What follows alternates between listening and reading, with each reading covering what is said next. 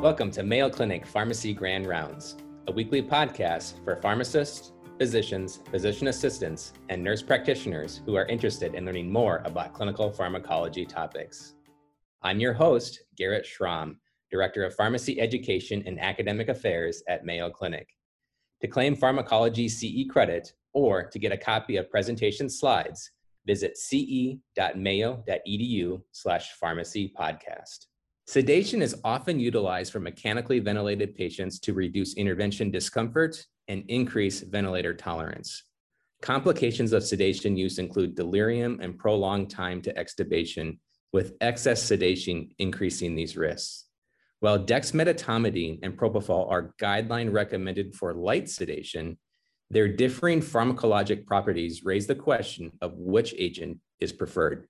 Here to make amends between these two agents is Dr. Hannah Brockmeyer, a rising critical care pharmacist at Mayo Clinic in Rochester, Minnesota. But what I see these days are paralyzed, sedated patients, lying without motion, appearing to be dead, except for the monitors that tell me otherwise. This quote from Dr. Petty in 1998 as he walks through the ICU is a lot different than what you would see today. Now, as you'd walk through the ICU, you can see mechanically ventilated patients who are on sedation. They're alert and calm. They're maybe drowsy, but they can respond to the sound of your voice. As the push over the last few decades has been away from unarousable patients to light sedation, one question we ask ourselves is which sedative agent should we turn to? As we think about this question, today we will describe what the current accepted standards are for sedation, and will differentiate the properties of dexmedetomidine and propofol for light sedation. We will also discuss the evidence for the choice of our optimal sedative agent for this purpose. As we think about what Dr. Petty saw and compared to what we see as we walk through the ICU today, there's several things that have changed over time. In order to free our patients from the dead he describes, one of the key things has been implementation of the ICU Liberation Bundle, otherwise known as the ABCDEF bundle. Several things in this bundle include constantly preventing, assessing, and managing the pain of our patients. Another aspect of this is undertaking both spontaneous awakening trials and breathing trials, ideally at the same time. This has shown to decrease outcomes such as ICU length of stay, time to extubation, and even mortality at 1 year. Another aspect is focusing on our choice of analgesia management and sedation, as we constantly assess why our patients are acquiring these medications and assess what our goals are for sedation. One thing that we do to assess these things is using the Richmond Agitation Analgesia and Sedation Scale, otherwise known as the RASS. Another thing we can do is to constantly be evaluating and preventing delirium, as up to 80% of patients in the intensive care unit can experience delirium. Ideally, we prevent this from happening to our patients and try our best to manage it when it occurs. As much as possible, ideally for patients, we undergo early mobility and exercise, as this is also shown to decrease our adverse outcomes, such as ICU length of stay. And whenever possible, it's important to engage the family and empower them to be involved in the cares for their patients. Today, our presentation will focus primarily on the choice of sedation, although it's important to keep other aspects of this bundle in mind as we go through our studies. The PADIS guidelines by the Society of Critical Care Medicine also pull out a few key aspects that we'll highlight today. First is the concept of analogous sedation. The guidelines discuss that pain should be managed and assessed and adequately treated before considering use of a sedative agent. Ideally, we treat a lot of our ICU patients, if not all, are experiencing pain, as we're constantly assessing them and they're undergoing interventions that can be painful. Ideally, by treating this pain up front and first, we can help decrease agitation, keep them calm, and potentially reduce our sedative requirements. The guidelines also highlight that light sedation is recommended over deep sedation for critically ill, mechanically ventilated patients.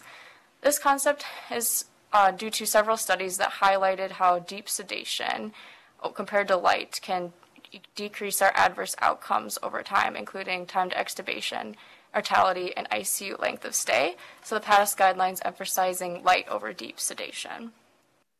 The guidelines also discuss that either propofol or dexmedetomidine is a preferred sedative agent over benzodiazepines for critically ill mechanically ventilated patients with light sedation. This guideline statement comes from a couple of studies, including Hall and colleagues in 2011, who looked at time to extubation compared to midazolam versus propofol, and found that patients in the propofol group had a decreased time to extubation. Similarly, in 2016, Carson and colleagues looked at ventilator-free days and found that this outcome was favorable in the propofol group compared to lorazepam. Switching gears to benzodiazepines compared to dexmedetomidine, Menz in 2007 looked at these agents for comparison for days without delirium or coma and found this favoring the dexmedetomidine group. And SEDCOM in 2009 looked at time to extubation and less delirium for dexmedetomidine compared to midazolam and saw that this also favored the dexmedetomidine group. This brought on the guideline recommendation preferring either propofol or dexmedetomidine over benzodiazepines for our patients requiring sedative agents for light sedation. Although the guidelines recommend either agent, they don't clearly state one over the other being recommended for use for our light sedation. So although the guidelines leave us hanging, I'm curious to see what are some ideal characteristics for a sedative agent that you'd like to use for mechanically ventilated patients. So please text any ideal characteristics that you'd want for a sedative agent for your patients to, you can text Join Poll Everywhere by texting MayoRx to 22333 and then text your response, or you can join at pollev.com/MayoRx. So as I see a few responses trickle in here, several themes that I'm seeing are agents that are easily started and fast on, fast off. No hemodynamic effects is one that I see a few times as well. Minimal interactions, which could be like drug interactions for our patients. One that would have analgesic properties, minimal withdrawal profile. So I think some things that I thought of when I was thinking like of an ideal sedative agent would be like this fast on, fast off. Also offering our patients a wide variety of sedation, whether light to deep, and having that short half-life, which kind of coincides with on and off, and those other properties in mind besides sedation, such as analgesia. So let's look at how our two medications that we're going to discuss today kind of compare to what we thought about being ideal properties for a sedative agent. For reference, the doses of dexmedetomidine and propofol are listed here. Both agents have a rapid duration and are considered to be fast on, fast off, although propofol notably has a faster onset than dexmedetomidine. The half-life is also fairly similar, although propofol has slightly shorter half-life, although this can potentially be a little bit longer than 1 to 2 hours if patients have been on infusion for multiple days. It's worth noting that both are metabolized from the liver, although dexmedetomidine has the potential to decrease metabolism with any liver impairment. It's worth noting that both agents do cause bradycardia and hypotension, as though hemodynamic stability, I think, was one of the characteristics our audience identified as being ideal for a sedative agent. So as we take a closer look at how exactly these agents work, it's worth noting that propofol binds to the GABA receptor, and this process allows more influx of our chloride ions. Eventually, the cell becomes hyperpolarized, and the neurons become less excitable, leading to our sedative effects. Other properties that propofol has are it does offer anticonvulsant properties by working on the GABA receptor. It's an anxiolytic and amnesic and has the potential to decrease intracranial pressure. Properties that may not be as ideal is it does cause respiratory depression. It's a lipid emulsion, and caution may be warranted if your patient has an egg or soybean allergy, and there is the rare adverse effect, but serious, of propofol-related infusion syndrome. Although some of our sedatives work on the GABA receptor, dexmedetomidine works a little bit differently. In the locus coeruleus in the CNS, norepinephrine typically binds to the alpha-1 receptor. Dexmedetomidine acts as an agonist on the alpha-2 receptor, leading to the negative feedback mechanism that prevents the synaptic vesicle from releasing more norepinephrine into the synapse and produces its sedative effects. Additional properties that we've seen with dexmedetomidine are that it does not cause respiratory depression in the same way as propofol. It does have the potential to decrease delirium. It offers anti-inflammatory properties, analgesia, and as an anxiolytic. Reasons why dexmedetomidine is not as ideal is it does not have those anticonvulsive properties we see with our GABA-acting sedatives. It does not achieve deep sedation, unlike propofol, and there's the potential for withdrawal from dexmedetomidine. So this table summarizes some of the ideal characteristics that we saw today, and it's worth noting that neither agent checks all of these boxes, but there are a few boxes that each agent does check. So now I'm curious, keeping the pros and cons of each agent in mind, what would be your sedative of choice for light sedation in mechanically ventilated patients? So please text your responses. You can join the poll at MayoRx by texting 22333 or join online as well.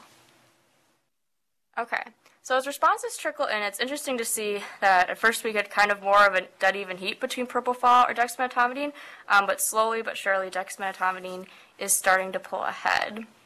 So I think to better answer this question, let's take a journey on a timeline of sedation studies. First, we will start with MIDEX Prodex, which occurred in 2012. This was a parallel run 2 randomized controlled trials that looked at comparing dexmedetomidine to either midazolam or propofol for sedation. So this was a phase 3 multicenter randomized trial that was double-blind and took place across study centers in Asia and Europe. Our population was adult ICU patients who were going to be sedated for at least a day. They could be eligible for enrollment, and the study targeted light to moderate sedation. Patients could be randomized if they'd only been sedated within 48 hours and they'd been in the ICU for less than 72 hours. MIDEX Prodex set out to answer, is dexmedetomidine non-inferior for maintaining sedation, and is it superior for duration of mechanical ventilation?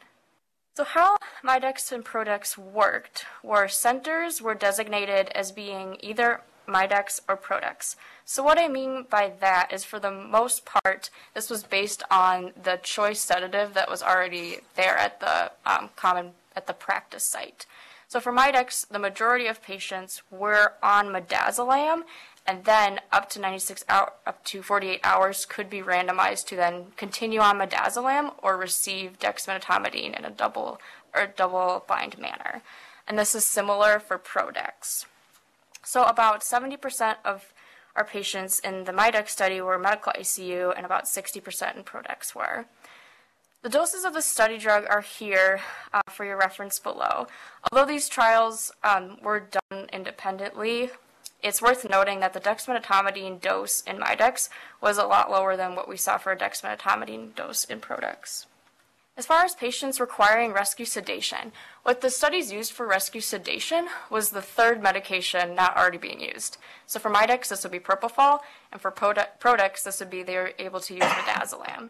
Similar with our dose of study drug, we do see actually in both arms in Prodex, patients required rescue sedation, and this achieved statistical significance in the dexmedetomidine group. Patients receiving fentanyl, with our emphasis on analogous sedation, was similar between all arms of the study. The reason why I'm highlighting patients requiring rescue sedation and dose of study drug are, if you remember, patients were able to be randomized into this study up to 48 hours.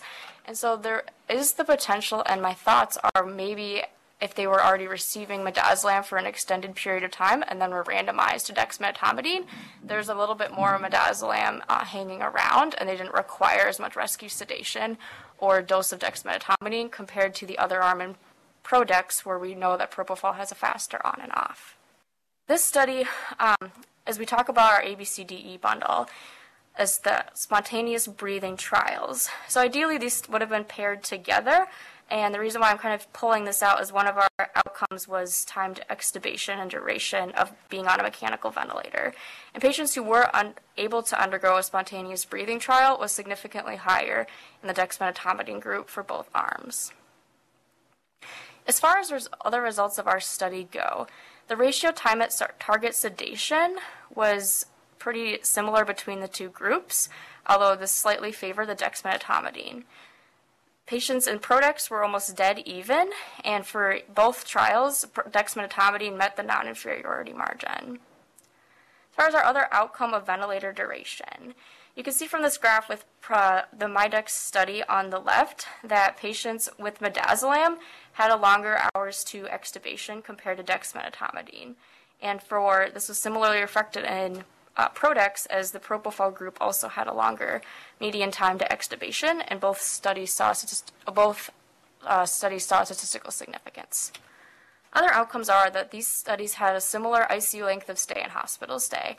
We did see in MIDEX that more patients in the dexmedetomidine group did have bradycardia and hypotension, which is not surprising, although for PRODEX these rates were fairly similar. Strengths of PRODEX MIDEX is that it was a double-blind trial, and there was a different agent used for rescue sedation than what we were already using in the trial. Limitations were that patients could have been unrolled up to 48 hours of their controlled sedation, which I mentioned before may have potentially required less dexmedetomidine use, and there may have been some midazolam hanging around. And there was not a standardized ventilation weaning process, which could have potentially affected our time to extubation. So we saw that dexmedetomidine is non-inferior for our time in light sedation, and the dexmedetomidine group did have a shorter time to extubation. However, is there a clinical impact with that shorter time to extubation, as we saw a similar ICU and hospital length of stay? And although patients were able to be randomized up to 48 hours, is there benefit to using dexmedetomidine earlier to improve our outcomes for these patients?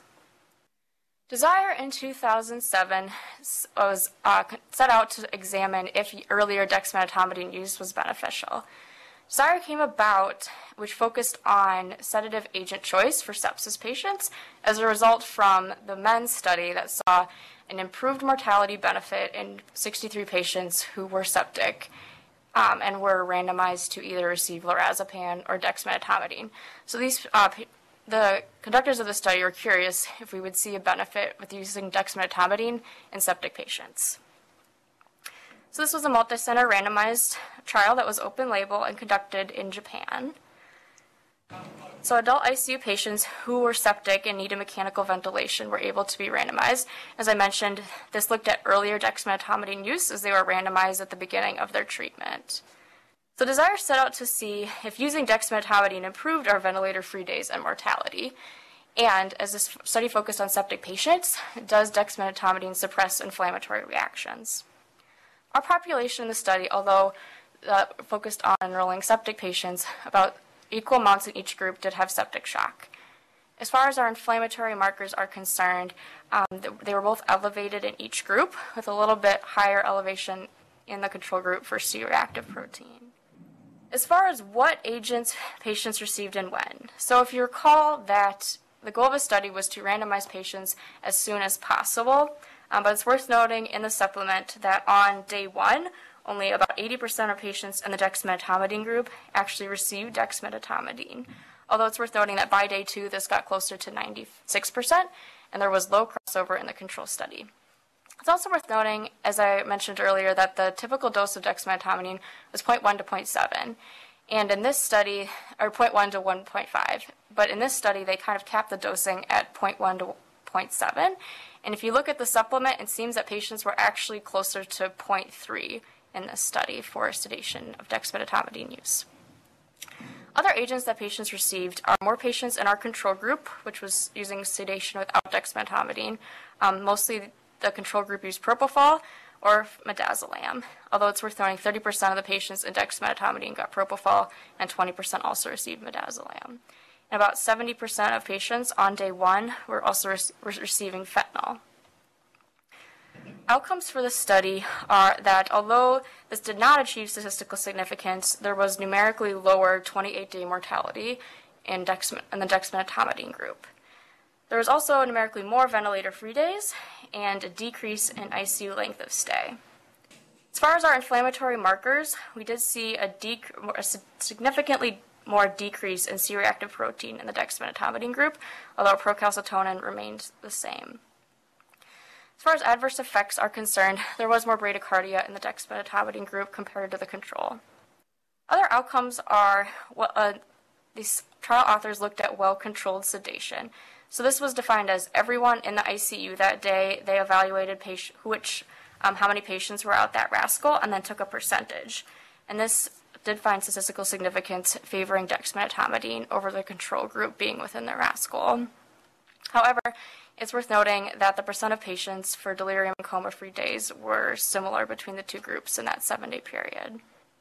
Strengths of desire are patients were randomized quickly after the ventilation began, which didn't potentially allow for another sedative agent to build up. And there was more standardized spontaneous breathing trials. Several limitations are that although we did see a numerical difference for decreased mortality with dexmedetomidine, this was underpowered to detect statistical significance. And the study focused on 28-day mortality and looked at more of those short-term outcomes. So we saw that adding dexmedetomidine did not improve our mortality, ventilator-free days, delirium or coma-free days. But we did decrease our C-reactive protein, and we saw more of our patients being within their RAS goal as compared to the control group. So several questions that we still may have after reading Desire are, do our sedation bundles impact our outcomes more than our choice of sedative? The authors posed this question since they expected to see more of an impact with using dexmedetomidine on delirium or coma-free, but recognized they had a lot more standards in process, including spontaneous breathing trials, so they may not have seen a difference in things like ventilator-free days. Although we saw a decrease in CRP, what was the clinical impact of this? And as Desire focused on outcomes such as 28-day mortality, one wonders what would be the benefit of using dexmedetomidine on long-term outcomes. SPICE-3 was conducted in 2019 that looked at longer-term outcomes for choice of sedative agent. It's worth noting that the same authors who conducted SPICE-3 also conducted SPICE, which did show that deep sedation within the first 48 hours was an independent risk factor for adverse outcomes such as mortality, ventilator, time to extubation, and ICU length of stay. So the authors in this trial, in general, really pushed for having early targeted sedation or early light sedation early on in their patients, which kind of builds off of what Desire was looking at as well. SPICE-3 was a phase 3 multi-center randomized trial. This was also open label and was conducted in sites in Australia and Europe. Our population was, again, ICU patients who needed to be sedated for at least a calendar day. And SPICE-3 set out to randomize patients quickly, and they were eligible for enrollment if it had been less than 12 hours since the ventilator initiation. SPICE-3 wanted to know, does using dexmedetomidine as the primary sedative agent impact all-cause mortality at 90 days?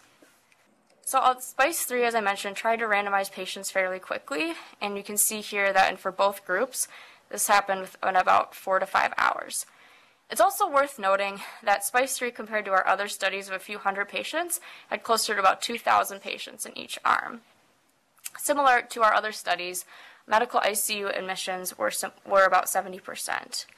And although Desire focused primarily on sepsis patients, I also pulled out how many of our patients in SPICE-3 had suspected sepsis. Now, although I mentioned earlier that the SPICE trial authors really put an emphasis on light sedation early on, it's worth noting that patients who were in that target RAS on day 1 and 2 was about 50% between the two groups. One of the reasons for why this might have happened were that this graph represents patients who were indicated by the trial's clinicians to need deep sedation. So we can see on that first day, although it was even between the two groups, there's about 60% of patients that physicians decided needed deep sedation, and this quickly went down at day 2, 3, and 4.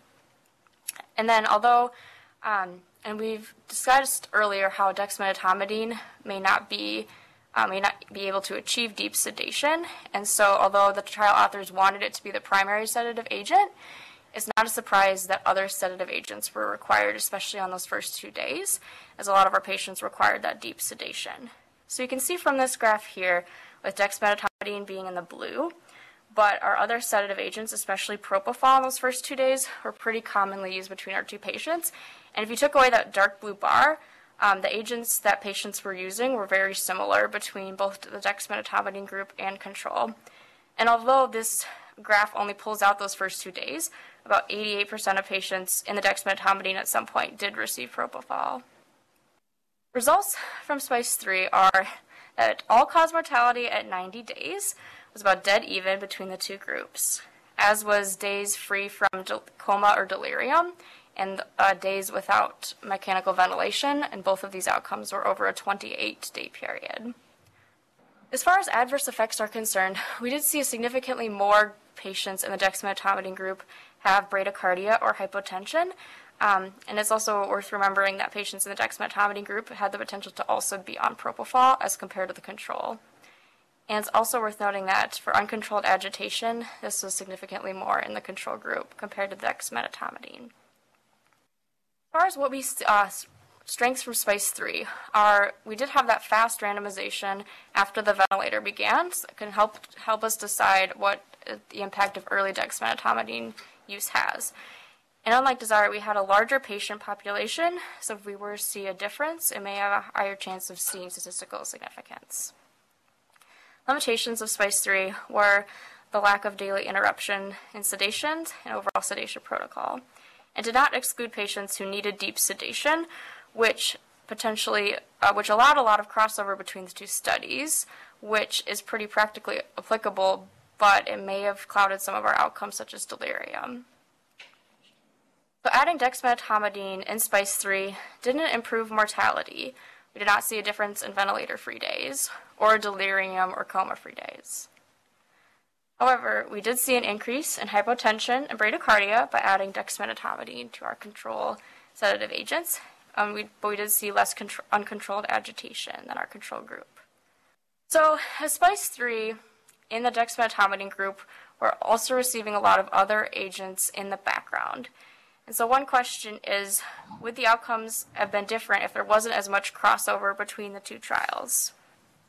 In 2021, the men's group was amenable to taking on the challenge of preventing crossover between the two groups and really kind of take on dexmedetomidine versus propofol. This was a multi-center randomized double-blind trial that took place across centers in the United States over an 8-year period. Patients in this study were adult ICU patients who were septic, so a little bit similar to our patients in DESIRE, who needed mechanical ventilation.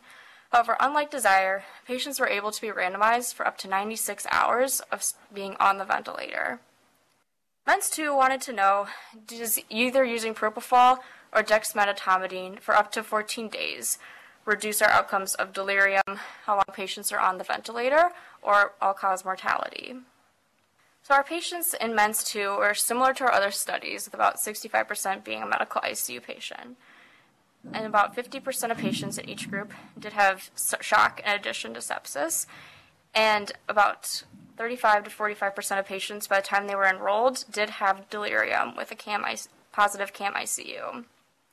As I mentioned, patients could have been enrolled with up to 96 hours, and so it's worth noting that by the time they were enrolled, they'd been in the ICU for about a day to a day and a quarter already, and had been on the ventilator for about a day as well.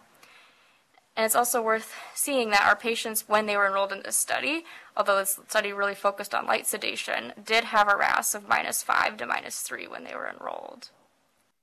As far as what interventions these patients were receiving, it's also worth noting that MENS-2 was published in 2021, but the authors of this trial really did place a big emphasis on our ABCDE bundle. And so you can see here, as we refresh, the dexmedetomidine typical dose is 0.15 to 1.5 mics per kilo per hour. The median daily dose of this drug was only 0.27 for patients. Propofol is about 5 to 80 mics per kilo per minute, and in men's, patients were only requiring about 10.2.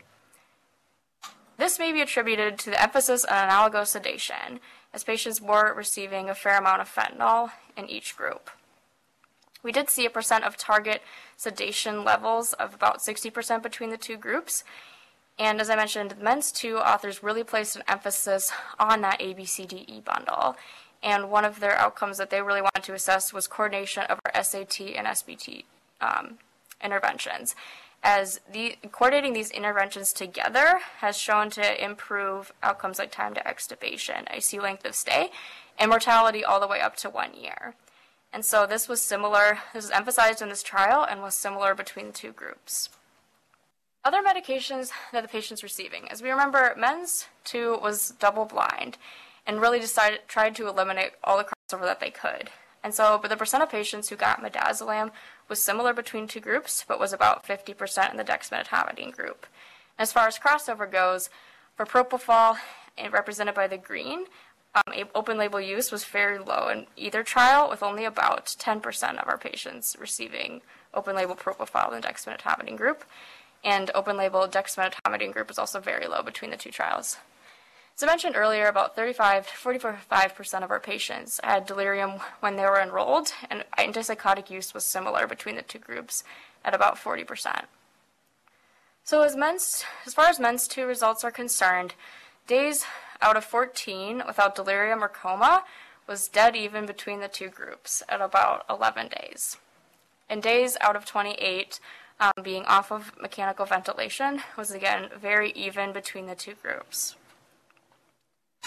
Other results from the study, with dexmedetomidine represented by the dark blue and propofol in the green, are death at 98 days was almost dead even between the two groups, with about 40%. The drug needing to be temporarily held due to an adverse effects was similar, and then the drug being permanently discontinued was also very similar between the two groups. Strengths of MENS 2 are it had the tremendous undertaking of undergoing a large multi-center double-blind trial. And all the participating clinicians did very thorough follow-up assessments and really emphasized that ABCDE bundle that we've seen potentially improve our outcomes in patients on mechanical ventilation with sedation. However, limitations are that since they did such a great job emphasizing the ABCDE, we saw very low doses of our comparator medications, which may be a good thing, but it could be hard for us to really answer some of the questions about propofol compared to dexmedetomidine. It's also worth noting that this trial ended up taking about 8 years to enroll patients and eventually did have to enroll their target. Their target enrollment had to eventually be lowered. So we saw dexmedetomidine compared to propofol had similar incidences of mortality, delirium, and days without mechanical ventilation. So, would the outcomes have been different if patients had needed higher doses of their sedative agents? Or do bundles like ABCDE impact our outcomes more than the choice of sedative that we pick for our patients?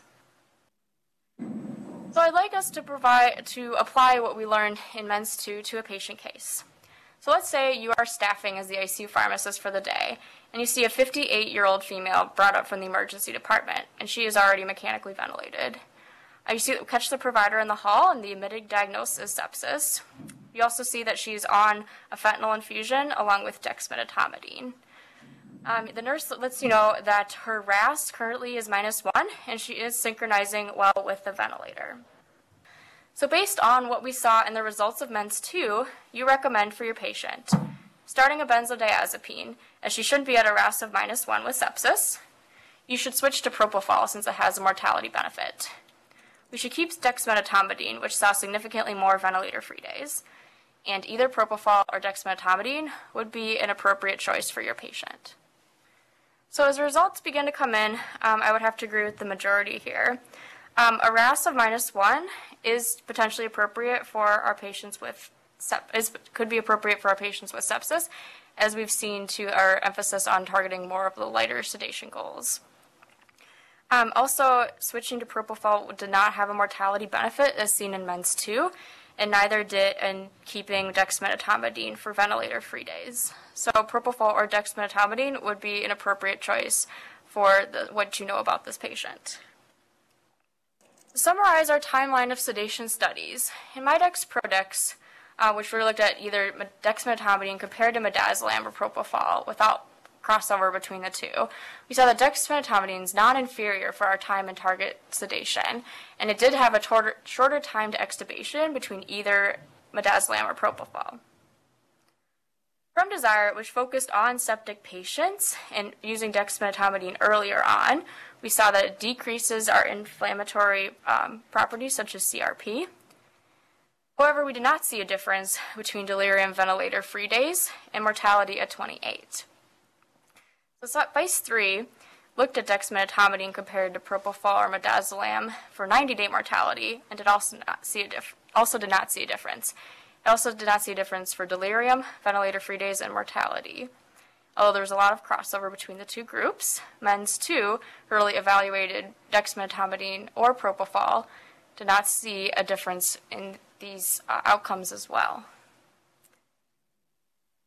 Although it's worth mentioning again that this was after the PADIS guideline implementation and more emphasis on that ABCDEF bundle, and there was a low doses of each agent in MENDS 2 for sedation.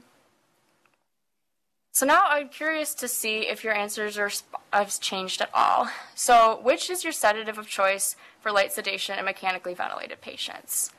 Either propofol, dexmedetomidine, or you really don't have a preference? Okay, as we see more and more responses come, it's interesting to see that we have less people picking propofol, although this is not exactly the same question I asked earlier, as maybe some of those propofol people have now moved to no preference. Although between dexmedetomidine and propofol, there is a decent amount of people who picked dexmedetomidine as well. So finally, we saw from SPICE-3 and DESIRE that using dexmedetomidine early did not influence our clinical outcomes. We've seen several trials comparing these agents with little difference in outcomes. So perhaps it's time to make amends that one agent isn't better than the other, and other things that we can do for our patients, such as implementing things like the ABCDE bundle, may have more of an impact. So I'll leave you with another quote from Dr. Petty in that same editorial in 1998, who concluded, "None of these advances, however, can begin to replace the caring physician, nurse, and therapist at the bedside who brings a patient from the threshold of death back to the living." If you enjoyed this episode and want to hear more, subscribe using iTunes or your favorite podcasting app. Thank you for listening to Mayo Clinic Pharmacy Grand Rounds. Join us weekly for more exciting clinical pharmacology topics.